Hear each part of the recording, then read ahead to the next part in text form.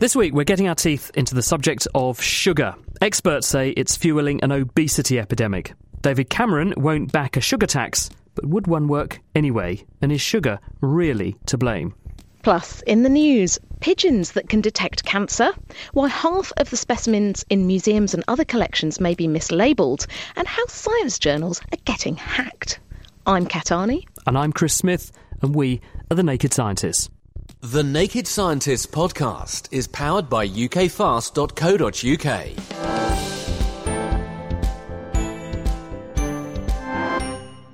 So far, scientists have logged more than 1,900 planets orbiting other stars outside our solar system, but no one has yet spotted any that are still in the process of forming. Until now, that is, because researchers in the US have finally spotted just such a planet. It's in orbit around a young 2 million-year-old star, which is 450 light-years away from Earth, quite similar to our own Sun, and catchily called LKCA 15. Planetary scientist David Rothery, who wasn't involved in the study, explained the significance of this discovery to Connie Orbach. What's exciting is we're seeing a planetary system in the act of formation. There are 3 planets orbiting this star. The nearest one's about 10 times Earth's distance away from the star, so that's twice Jupiter's distance away from our Sun. And the furthest one is about 25 astronomical units, so that's a little bit less than Neptune's distance from our Sun. So 3 giant planets, and the innermost one has still got gas falling into it, which has been measured at this very high temperature of 10,000 degrees. But it's losing potential energy as it falls into the planet's gravity well, and it gets really hot. So we're seeing giant planets forming. How does a planet form in the first place? What happens is, as a star forms, it forms within a cloud of gas and dust, which contracts gravitationally, and as it contracts, to conserve angular momentum, it must start spinning faster, so the gas and dust gets shaped into a disk rather than a three-dimensional cloud. And within this disk, you get concentrations of material which collapse onto each other to form planets. Now, the temperature is changing all the time this is going on, so you get the materials that can condense at high temperatures forming first. That's the metals and the rock. And later on, you get ices forming, and then with a body that's iron and rock surrounded by ice, that's got enough gravity to start sucking the gas out of a cloud as well. And probably we're seeing that stage occurring around LKCA 15. You've got the kernel of a giant planet, which is now scavenging all the gas that it can. And it's the infall of the gas which is shining so brightly and enabling the process to be imaged. Why hasn't this been seen before? Well, you need very sophisticated instrumentation to see this. The disk of gas and dust was seen around this star 15 years ago. The innermost planet, LKCA 15b, was imaged 5 years ago. Now they're using adaptive optics on the Large Binocular Telescope and infrared filters to isolate different wavelengths of light that are being emitted as the gas falls inwards and accretes onto the planet. So it's a combination of big telescopes, very high resolution, because you've got big lenses and adaptive optics to sharpen the focus, and the right kind of spectral data to show the glow of the gas. Oh, wow. So this is a really good example then of why we're wanting to get bigger and bigger telescopes and more technology. How, they may cost a lot, but they're showing us so much more. Yes, I've seen quotes suggesting that what we're seeing here is better than the Hubble Space Telescope could ever achieve, for example. It's on a mountain in Arizona. It's above a lot of the Earth's atmosphere, which helps. It's got adaptive optics to increase the sharpness because the atmosphere is shimmering all the time, even from a cold mountaintop in Arizona. You need to correct for the atmospheric effects. And they're doing that very successfully now. What can we learn from this sort of planetary formation?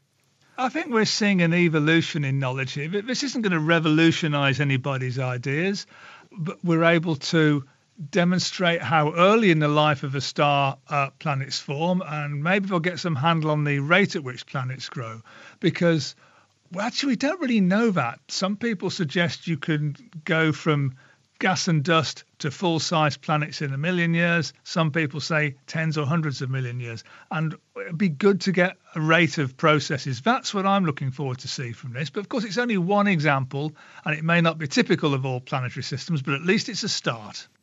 Quite right. The Open University's David Rothery explaining the new discovery made by US astronomers Stephanie Salem and Catherine Follett. Those results were published in the journal Nature this week. Now, meanwhile, back here on Earth, a number of high-profile groups and corporations have been hacked recently. But the world of science isn't immune either.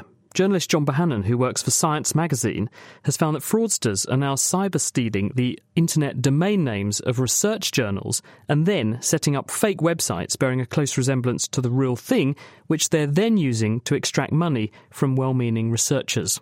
He told me how it works. When you, a normal person, go on the internet and try and read an article, what happens is you type in, for example, nature.com into your browser. A request gets sent on the internet to a bunch of computers called domain name servers. And they do one simple job. They take that name, in this case nature.com, and they look up a string of numbers called the IP address. And once they find it, then they send your request to another computer, which is actually controlled by Nature, the journal. Every server on the internet has its own string of numbers. It's like an address, like a phone book. Once your request arrives at the server, it says, oh, hey, someone wants to read this article.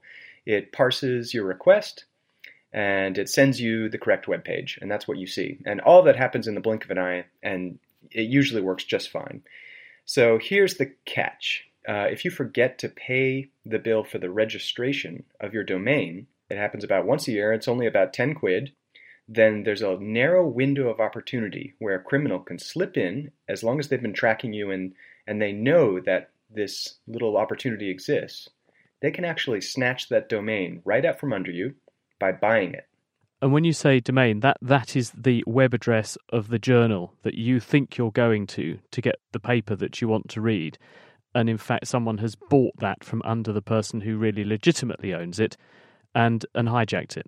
Yeah, exactly. And there's no way you could know because you just type in nature.com into your browser and it's going to show you something, and you have no idea that what might have happened is it went to some criminal's computer server, and what they've done is they've made a clone of the Nature website. Usually it's pretty harmless because people just want to read articles and it's no big deal. But if it's a scientist, for example, visiting an open access journal and wanting to publish there, they're going to give credit card information, they're going to send real money, they might give away their password to the real website. Is there any evidence that criminals are exploiting the system in this way? They're saying to scientists, right, send money because we're going to publish your paper and this is what it costs, so you have to pay. So this tip came in just this summer that this might be happening, and Science put me on the case. And I looked systematically across 12,000 journals, and I found 24 whose web domains have been snatched.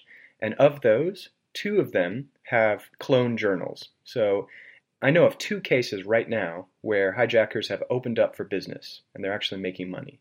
Here's what I find truly insane. In one case, there's a journal completely fake. They snatched the domain and hijacked the journal, and they've opened for business. And for $150 US, you can get your research published in this journal. And it actually does appear online.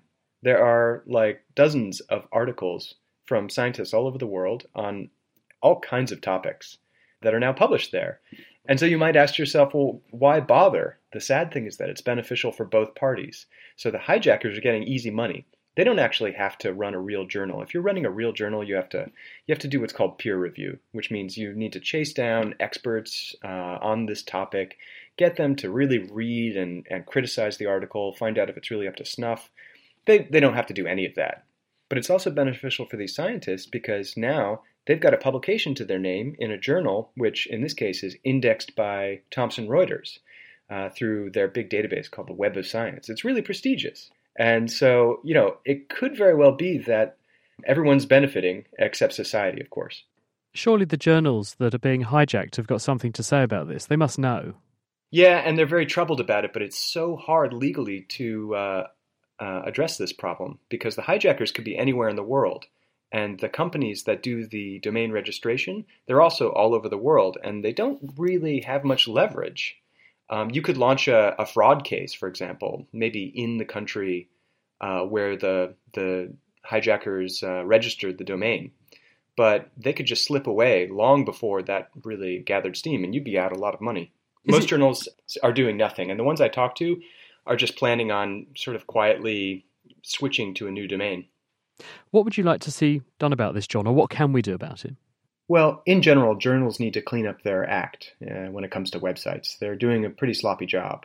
And for the public, the general take-home is if you visit a website, you might not necessarily be seeing what you think you're seeing. Someone else could be actually controlling that website. Sobering stuff, isn't it? That was John Bohannon. And John also told me, for the purposes of researching that story, he actually hijacked a journal himself to see how easy it was. He says he became the proud purveyor of the Croatian Journal of Contemporary Art, and as if that wasn't bad enough, he adorned its new website with a video of Rick Astley. That's very contemporary, John. If you just look at body size and cancer, you might expect larger organisms to get more cancer, right, because they have more cells. But that isn't the case. In this month's Naked Genetics podcast, we're unravelling Peto's paradox. Animals like elephants have many more cells than humans and they live longer, yet they hardly ever get cancer. But why? Plus, revolutions in genetics and a magical gene of the month. Listen and download now at nakedscientist.com/genetics. You're listening to The Naked Scientist with me, Kat Arney, and with Chris Smith. Coming up, how pigeons are diagnosing cancer, and we'll be exploring the truth behind sugar. How does it affect your health? Before that, it's science myth conception time. And this week, Kat, you've been reflecting on the claim that glass is liquid. If you're lucky enough to take a tour around one of the many grand medieval cathedrals of Europe, take a careful look at the windows. You'll notice that some of the panes of ancient glass are thicker at the bottom than they are at the top, looking for all the world like the glass is very slowly melting downwards in the frame.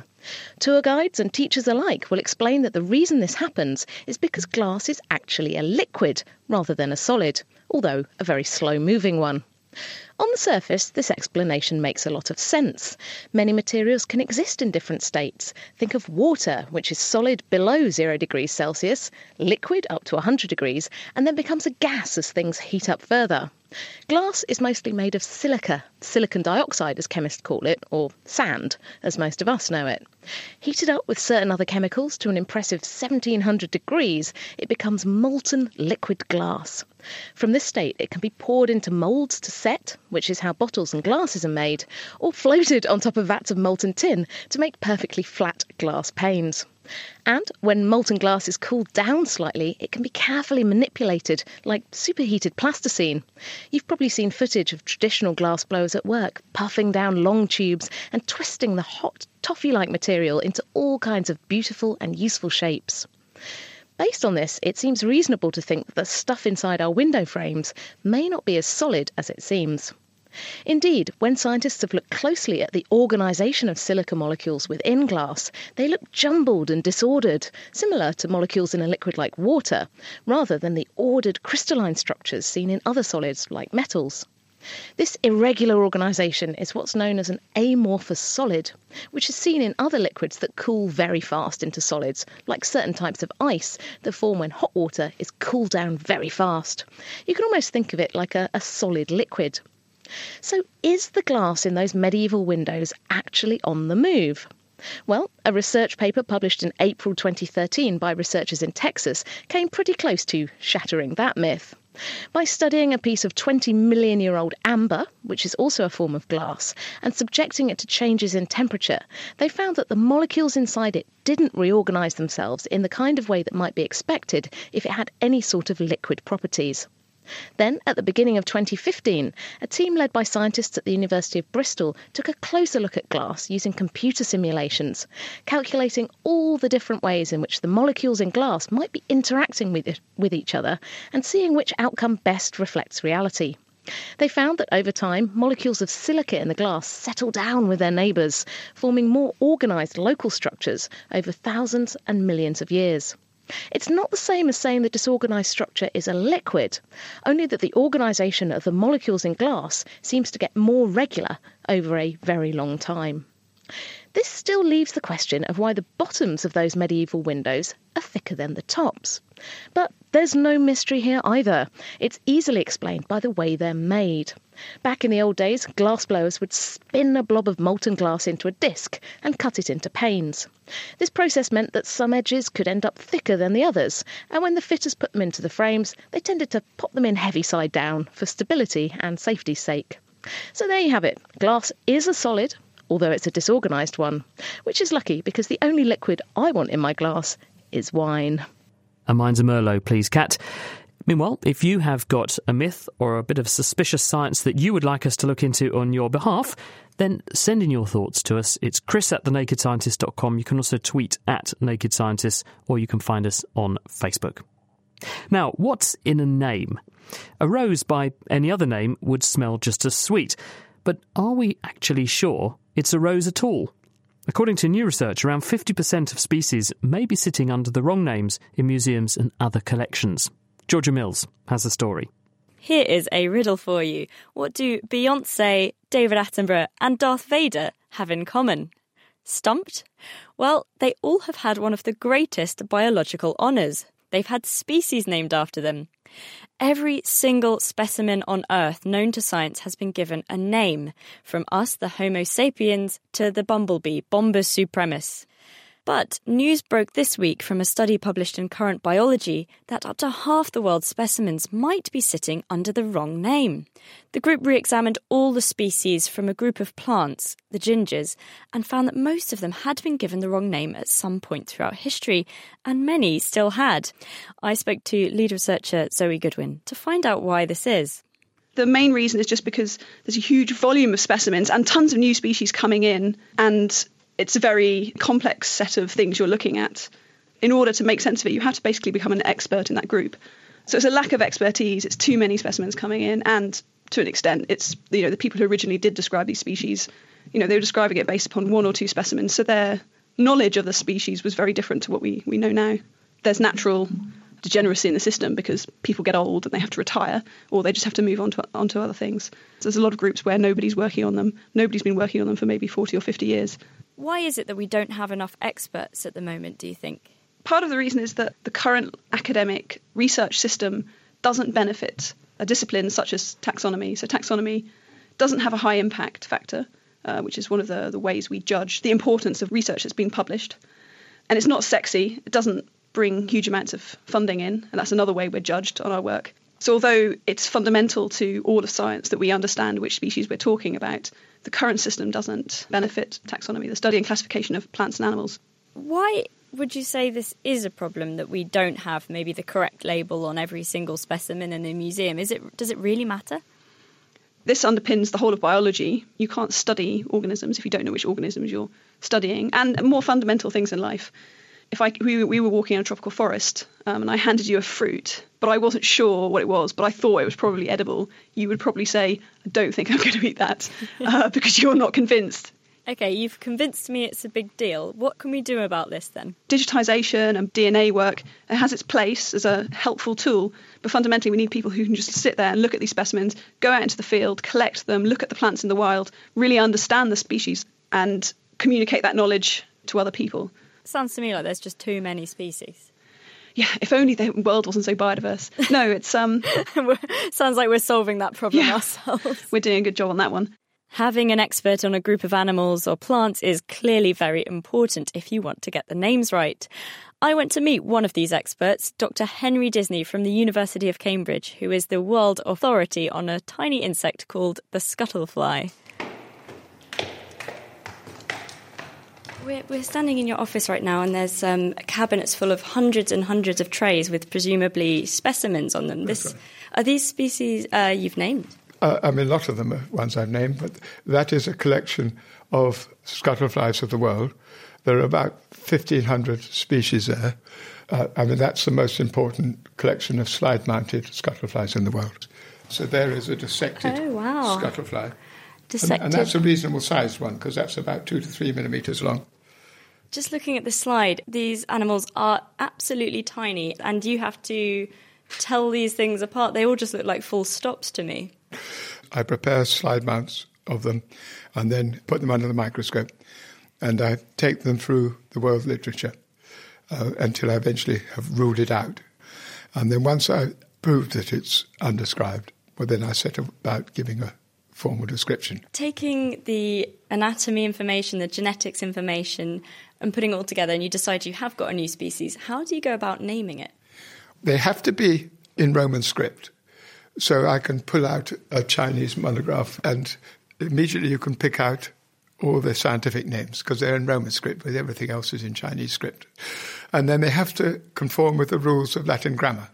Now, I've named them after people. I mean, I took part in the Project Wallace expedition to Sulawesi in 1985, where we had scientists coming and going all year. We had an Army, Navy, Air Force Gurkha support team. So I named a fly after each one of them as a thank you. And then I've named them after habits of the thing, after a common thing is after the place.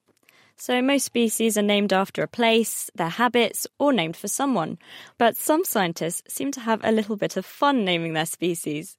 A quick Google revealed a fly called Here's Lookin' At Ya, a beetle called Agracadabra, and my personal favourite, a spider called Apopolis, now one for the movie lovers.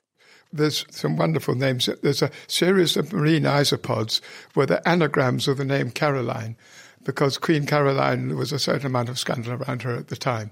And then my late colleague, he used to work on the entomology abstracts for the flies and had a colleague who did the abstracts for beetles, but she was a fundamentalist and she refused to abstract a paper on a beetle called Beelzebub, Beelzebubi. And that was someone having a joke. Are you allowed to name species after yourself? You mentioned you've named... That is considered unethical after yourself. When I was trapping crabs in African basket traps, we also used to catch fish and snakes and things.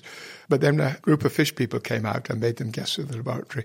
And so I said, well, you better look at some of the fish that we're eating.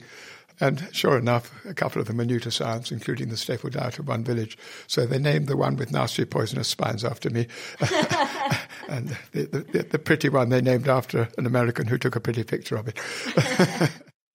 Henry Disney, and before him, Zoe Goodwin. They were speaking with Georgia Mills. My favourite species name, the Hoff crab, named after David Hasselhoff, the Baywatch swimmer/actor.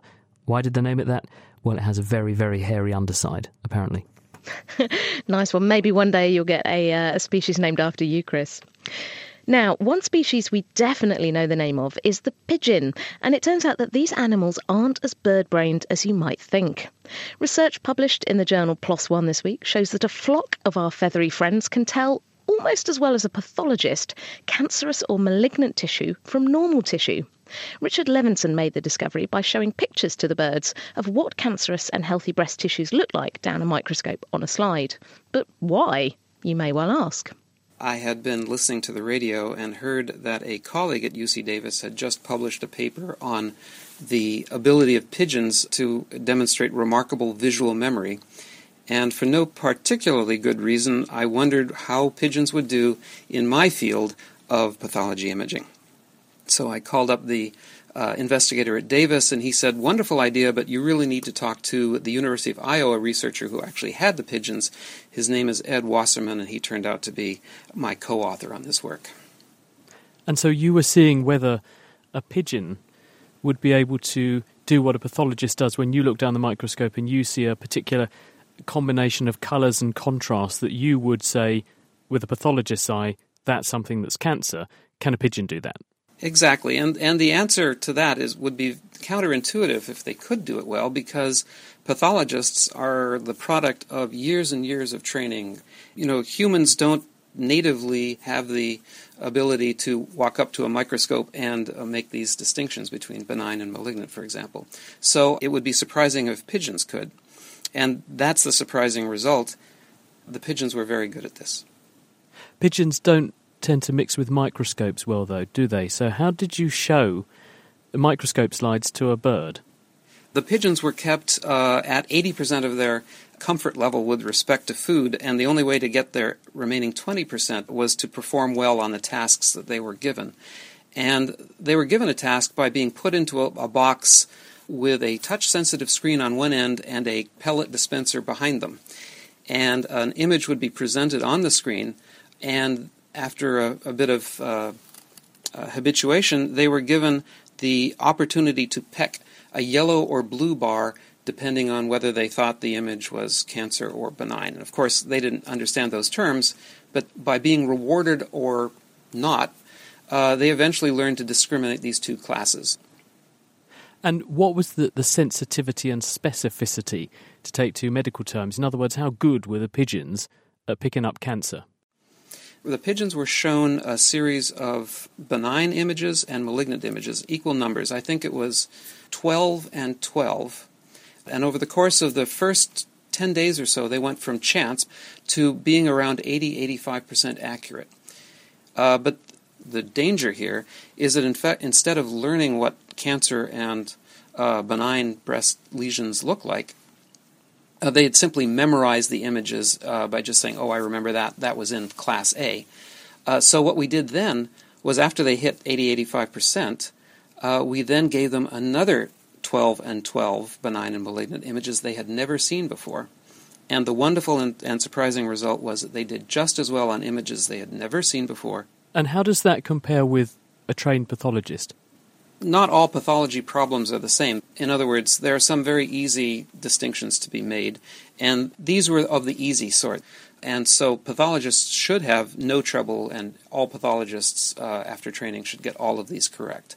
But each individual pigeon might be around 80-85% accurate. If you turn around and say, I'm going to show the same image to 4 pigeons, and then see what the majority says, their accuracy goes up to around 99%. So we call that flock sourcing. Very clever. Now, how do you think that they're doing this? Obviously, pigeons were not driven by evolution to become good diagnosticians. What they're doing on this test must, in some sense, rhyme with what they have to do in the wild. And vision is one of their major ways of interacting with the world. And important thing that they have to accomplish in the world is to avoid being targeted by predators, some of whom use extremely sophisticated camouflage. And so the pigeon has to be able to basically see through the clutter and detect things that might kill them and eat them. And so I think that the tasks that they have to do in the wild are very similar in terms of content with what you have to do when you look at pathology images. Now, how do you see this discovery being utilised or translated? Are you seriously contemplating boxes full of pigeons in pathology laboratories to do sort of flock sourcing diagnosis? I have to say that the vision of flocks of pigeons making diagnoses is certainly has a certain strange appeal to it. But the reality is that this world's very complicated interacting forces of training, certification, regulation, financial and legal parameters would really, I think, prevent this from happening anytime soon. Nor is it probably practical at the end, because pigeons are very visual, but they have very, very poor verbal skills. And there's a lot more information about images in patients that have to be communicated than just what things look like. Cool. That was Richard Levinson from the University of California, Davis. The Naked Scientists are looking for a new theme tune for 2016, and we're currently accepting demos. If you think you might have the musical metal we're looking for, then go to nakedscientist.com/theme for details. We look forward to hearing from you.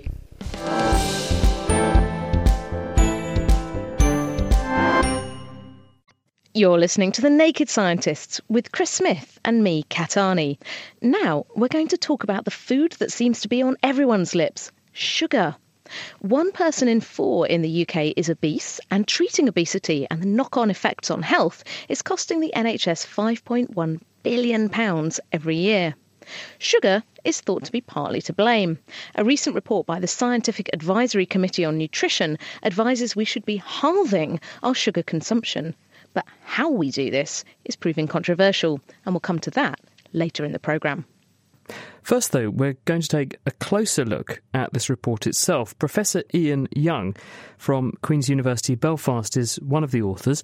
Ian, when we're talking about sugar, what do we actually mean by the word sugar? Well, sugars are small molecules which fall into the group of monosaccharides or disaccharides. And in particular, in the Sacchin report, we have used the term free sugars, which means the sugars which are added to foods or drinks by the manufacturer, plus the sugars which naturally are present in honey and syrups and unsweetened fruit juices. And we don't count the sugars in the cellular structure of foods, so whole fruits and vegetables. Because, for instance, I could argue that a potato is full of carbohydrates, but that's lots of sugar molecules stuck together to make another bigger molecule called starch, which is a very different beast than the glucose sugar molecules that make it up, isn't it? It is. So the Sacchin report deals with carbohydrates in total, which include the complex carbohydrates like starch, the sugars, as I've described, and also fibre. And we didn't find any harmful effects of the amount of carbohydrate which was in the diet, so the recommendation is that it should remain at around 50%. But we did find some harmful effects around free sugars. When you say 50%, do you mean 50% of the calories that a person takes in should come from some sort of carbohydrate source? Yes, around 50% of calories should come from carbohydrate source. How much are people eating at the moment? The amount of carbohydrate is appropriate. It's around between 50 and 60%. But in terms of sugars, it's running between 12 and 15% of energy from free sugars, which we think is far too much. And so what are you recommending instead? We're recommending that free sugars should be reduced to less than 5% of energy intake. And why are you suggesting that?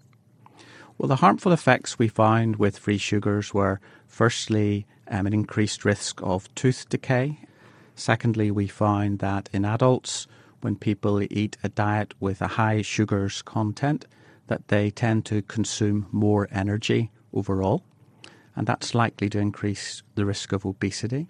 And for sugars-sweetened drinks in particular, increased intakes are associated with increased risk of type 2 diabetes in adults.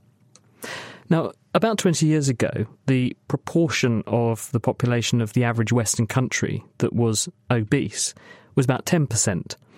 It's now about 30%. Can we account for why there's been this dramatic difference in the last 20 years? So the dominant theory is that it's due to an imbalance between energy intake and energy utilisation. So people have been eating more calories, and certainly the increase in sugars intake is likely to play a part in that. But has that really changed in 20 years? Are people dramatically eating 3 times different amounts of things now compared with what they did 20 years ago? No, they're eating somewhat more, but in addition to that, there's evidence of reduced energy expenditure.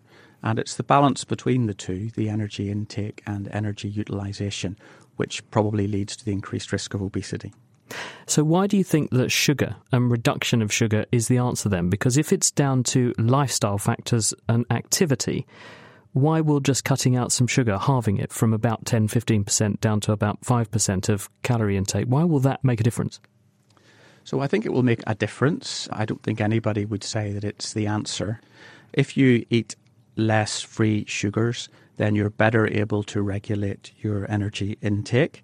And we believe that if sugars intake reduced from 10% of energy to 5%, that on average people would eat around 100 calories per day less if you were an adult. And that would certainly make a contribution to reducing the incidence of obesity. Ian, is there any evidence that people get hooked on sugar, or is that just a figure of speech?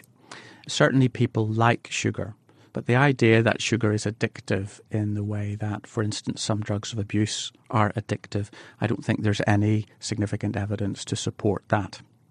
Ian, thank you very much. That's Professor Ian Young. He's from Queen's University Belfast. As Ian has highlighted, sugar is bad for us on many counts, but its 2 big effects are on our waistlines and also our teeth. But why does it do this? How is the sweet stuff different from the other foods we eat? To find out, we're going to follow the journey of a chocolate bar. The first place it ends up is in your mouth, coating your gnashers. Jimmy Steele is a dentist from Newcastle University and he joins us now. So what is it, Jimmy, about sugar that is so bad for our teeth? Well, when you take that chocolate bar into your mouth and you start chewing it up and it's delicious, it's not just you that's metabolising that chocolate bar that you're eating, because your mouth, of course, is full of a multitude of different bacteria, different species of bacteria.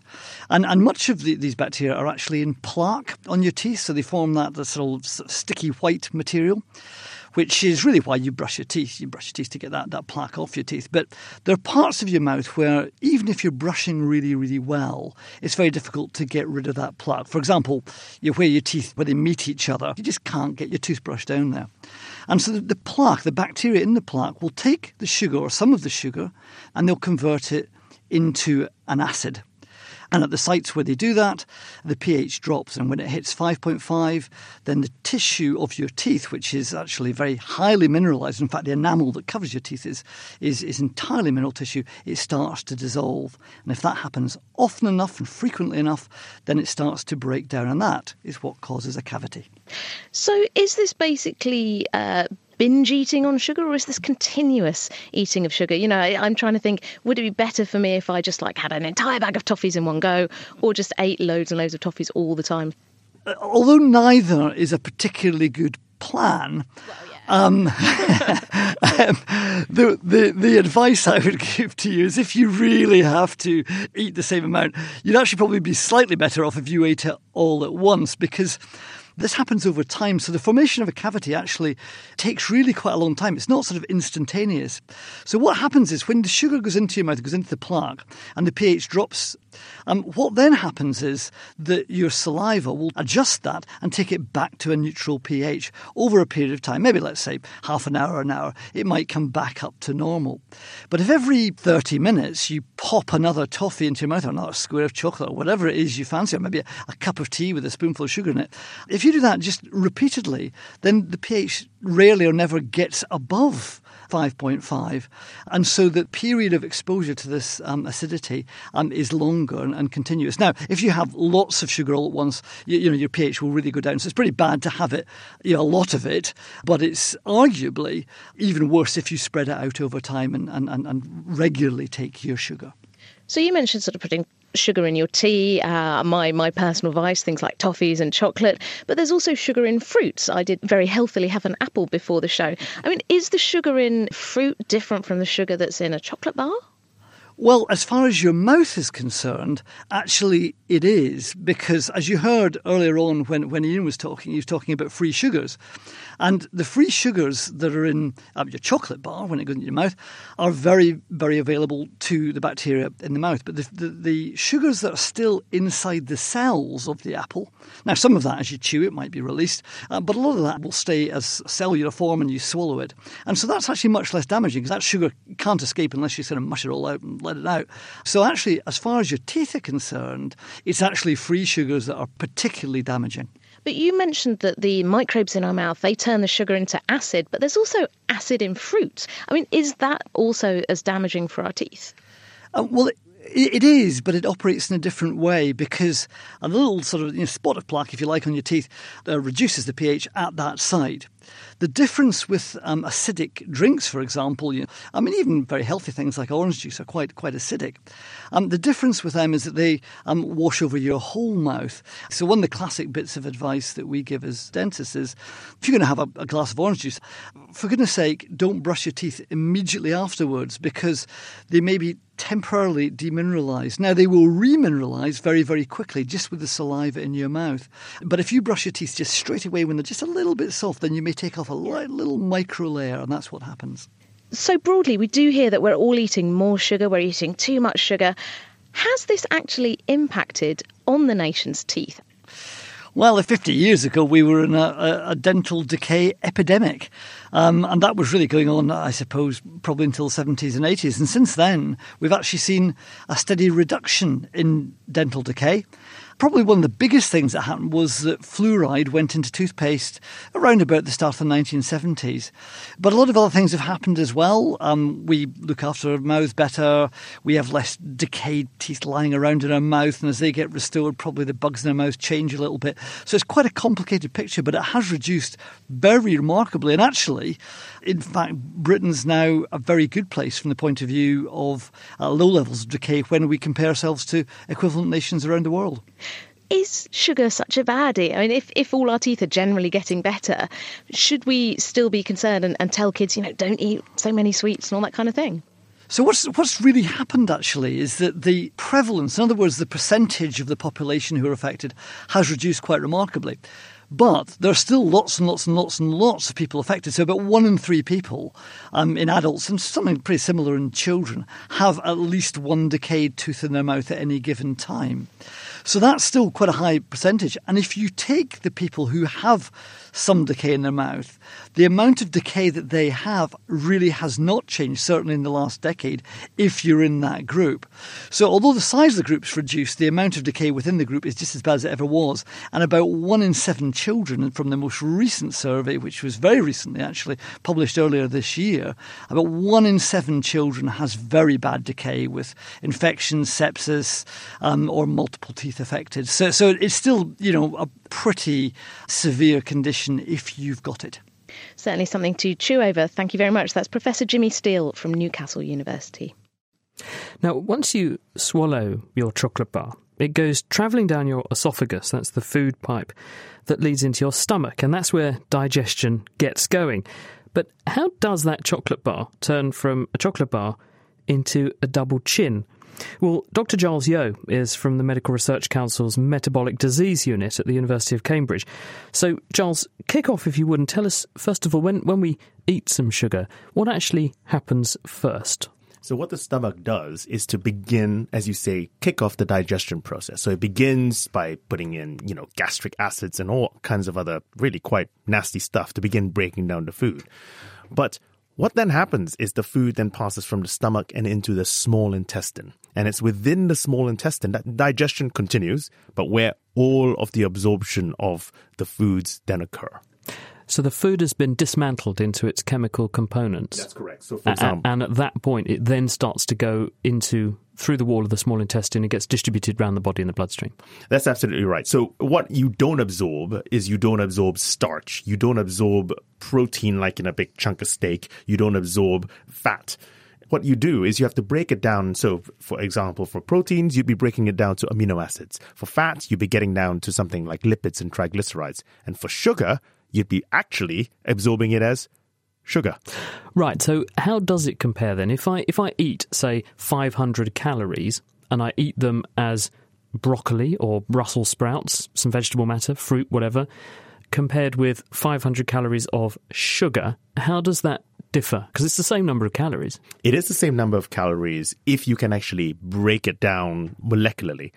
The issue is, however, it takes energy to break calories down. So the problem with sugar is 100 calories of sugar or 500 calories of sugar is 500 calories of sugar, whereas 500 calories of broccoli or celery maybe even is probably, I don't know the number, but it'd be like far less than 500 actual calories. And that is the problem. It's energy availability. Is there also a timing effect in the sense that when I eat something like sugar, digestion can begin and end almost instantly because it's all in a form that can be instantly absorbed, whereas if I've got something that's a more complicated sort of food, so there's therefore a longer time as that process is happening? That's absolutely correct. And does that mean then that I feel less hungry because I've got a full stomach and intestine for longer, so I'm less tempted by other treats while I'm processing the stuff I've already eaten? I think there is evidence for that to actually be the case, yes.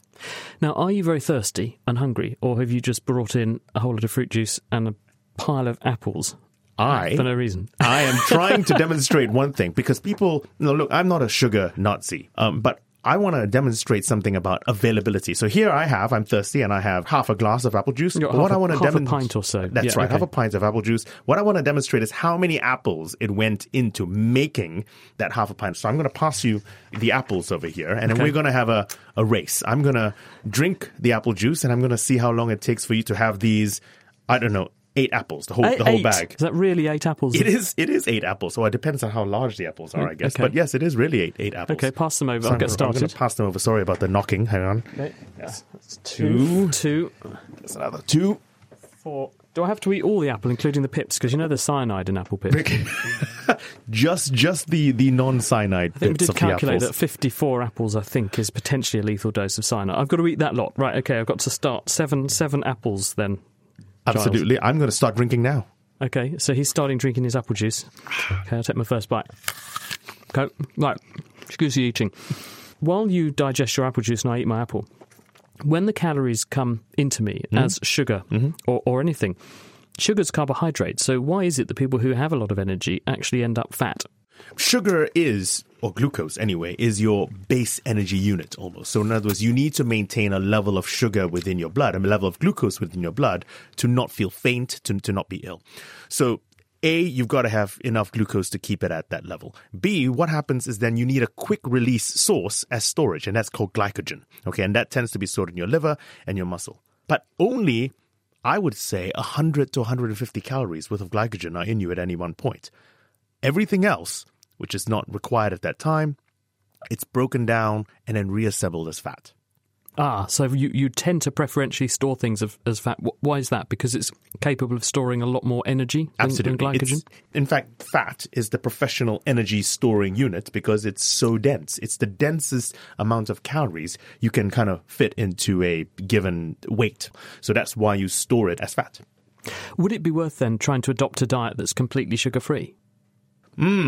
That's a very interesting question. I don't know if it technically would be possible because you'd need fruits and vegetables, and those actually have sugars within their cells. Now, can you have foods that are completely lacking in additional sugars? Plausibly, but then it probably wouldn't be very palatable. So the bottom line is that we need to adopt what Ian was suggesting, about 5% of our calories in the form of these extrinsic free sugars.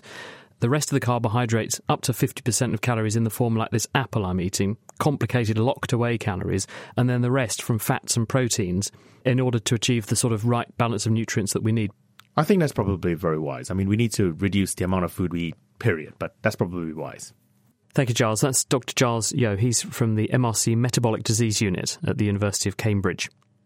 You're listening to The Naked Scientist with me, Chris Smith, and also with Kat Arney.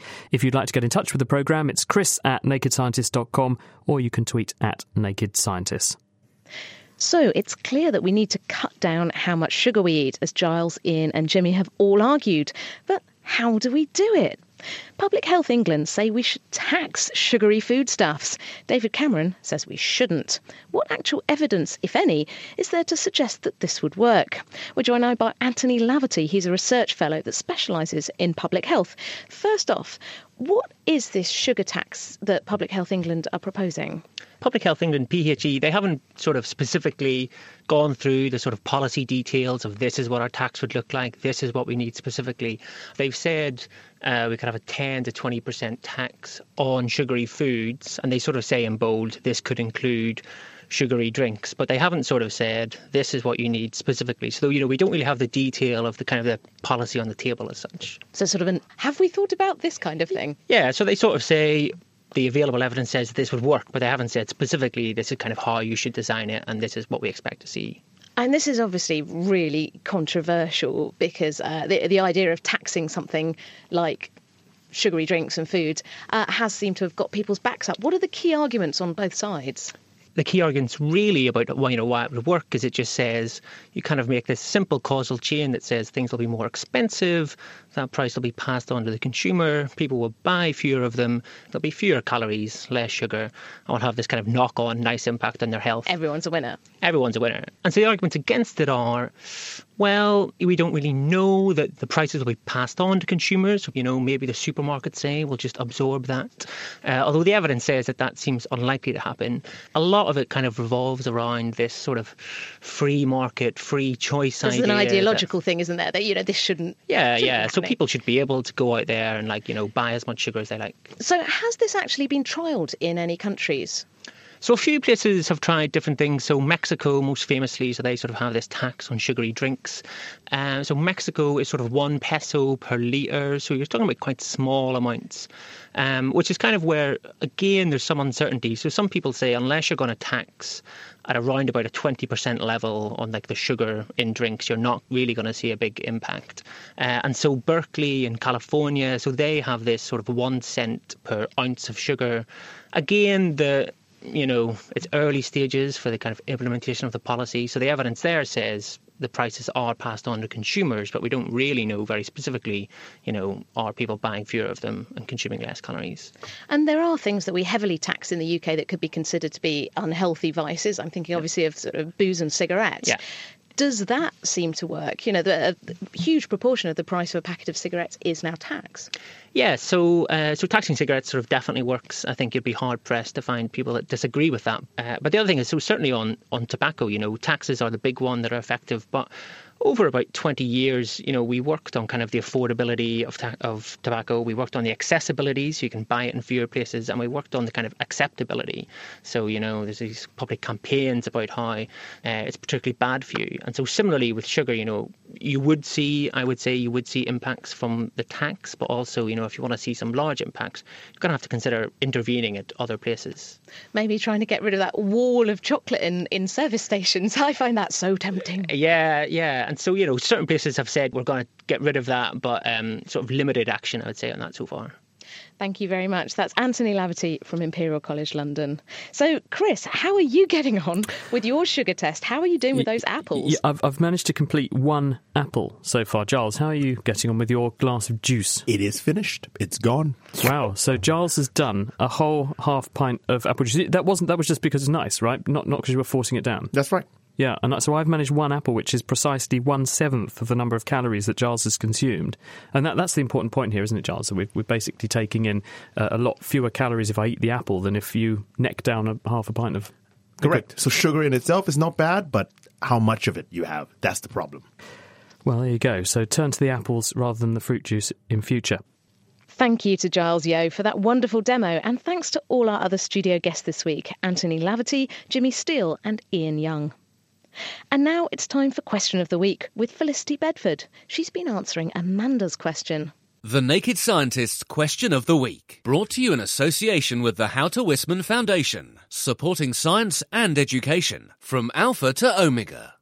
How do I stop my nose from running? Now, this is one question that I really wanted to know the answer to, as I'm always finding myself far from a tissue with a runny nose. So I asked GP Adam Foreman to help. I guess to start with, we really need to know what causes my runny nose in the first place. The nose acts as a very sensitive organ to control the temperature of air and the particles in the air being inhaled. So on a cold day, more blood will be sent to the lining of the nose to warm the air up, and this produces mucus and hence the runny nose. Likewise for toxic chemicals or even the chemicals in a hot chili, the same process will happen. The lining of the nose will become injected with blood and the lining will produce more mucus and a runny nose. Okay, so there's not much I can do about cold air and toxins. But what happens if I have an allergy, like hay fever? Then the cells in the lining of the nose will produce a histamine reaction, which causes swelling of the lining of the nose and the production of more mucus, hence the runny nose. This can be controlled either by avoiding the allergen or any toxic chemicals, but also an allergic reaction can be controlled either with a local medical treatment, a nose spray, damping down the histamine reaction, or by taking drugs. Also, you may have a runny nose because you've been crying a lot. The tear ducts in the eyes drain into the nose, and hopefully this could be cured quickly with a hug or help from a loved one. By far the most common cause of a runny nose is a virus, otherwise known as the common cold. And this, unfortunately, has no treatment apart from patience and forbearance and a lot of tissues. Thanks, Adam. So, Amanda, if nasal sprays and hugs don't work for you, I guess it's time to go tissue shopping. Next week, we'll be journeying into the cosmos to answer Jess's question. What would happen if I plugged a guitar in space? Well, would it continue playing that note forever? Would radiation change how it sounds? What do you think? You can email chris@thenakedscientist.com. You can find us on Facebook. You can tweet @nakedscientists, or you can even join in the debate on our forum. That's thenakedscientist.com/forum. That's it for this week. Join us next time to find out what happens when water goes from being a lifesaver to a natural disaster. Can we predict when the next flood is going to be, where, and how can we stop it? The Naked Scientist comes to you from Cambridge University. It's supported by Rolls-Royce, the EPSRC and the STFC. I'm Chris Smith, and thank you very much at home for listening. Until next time, goodbye.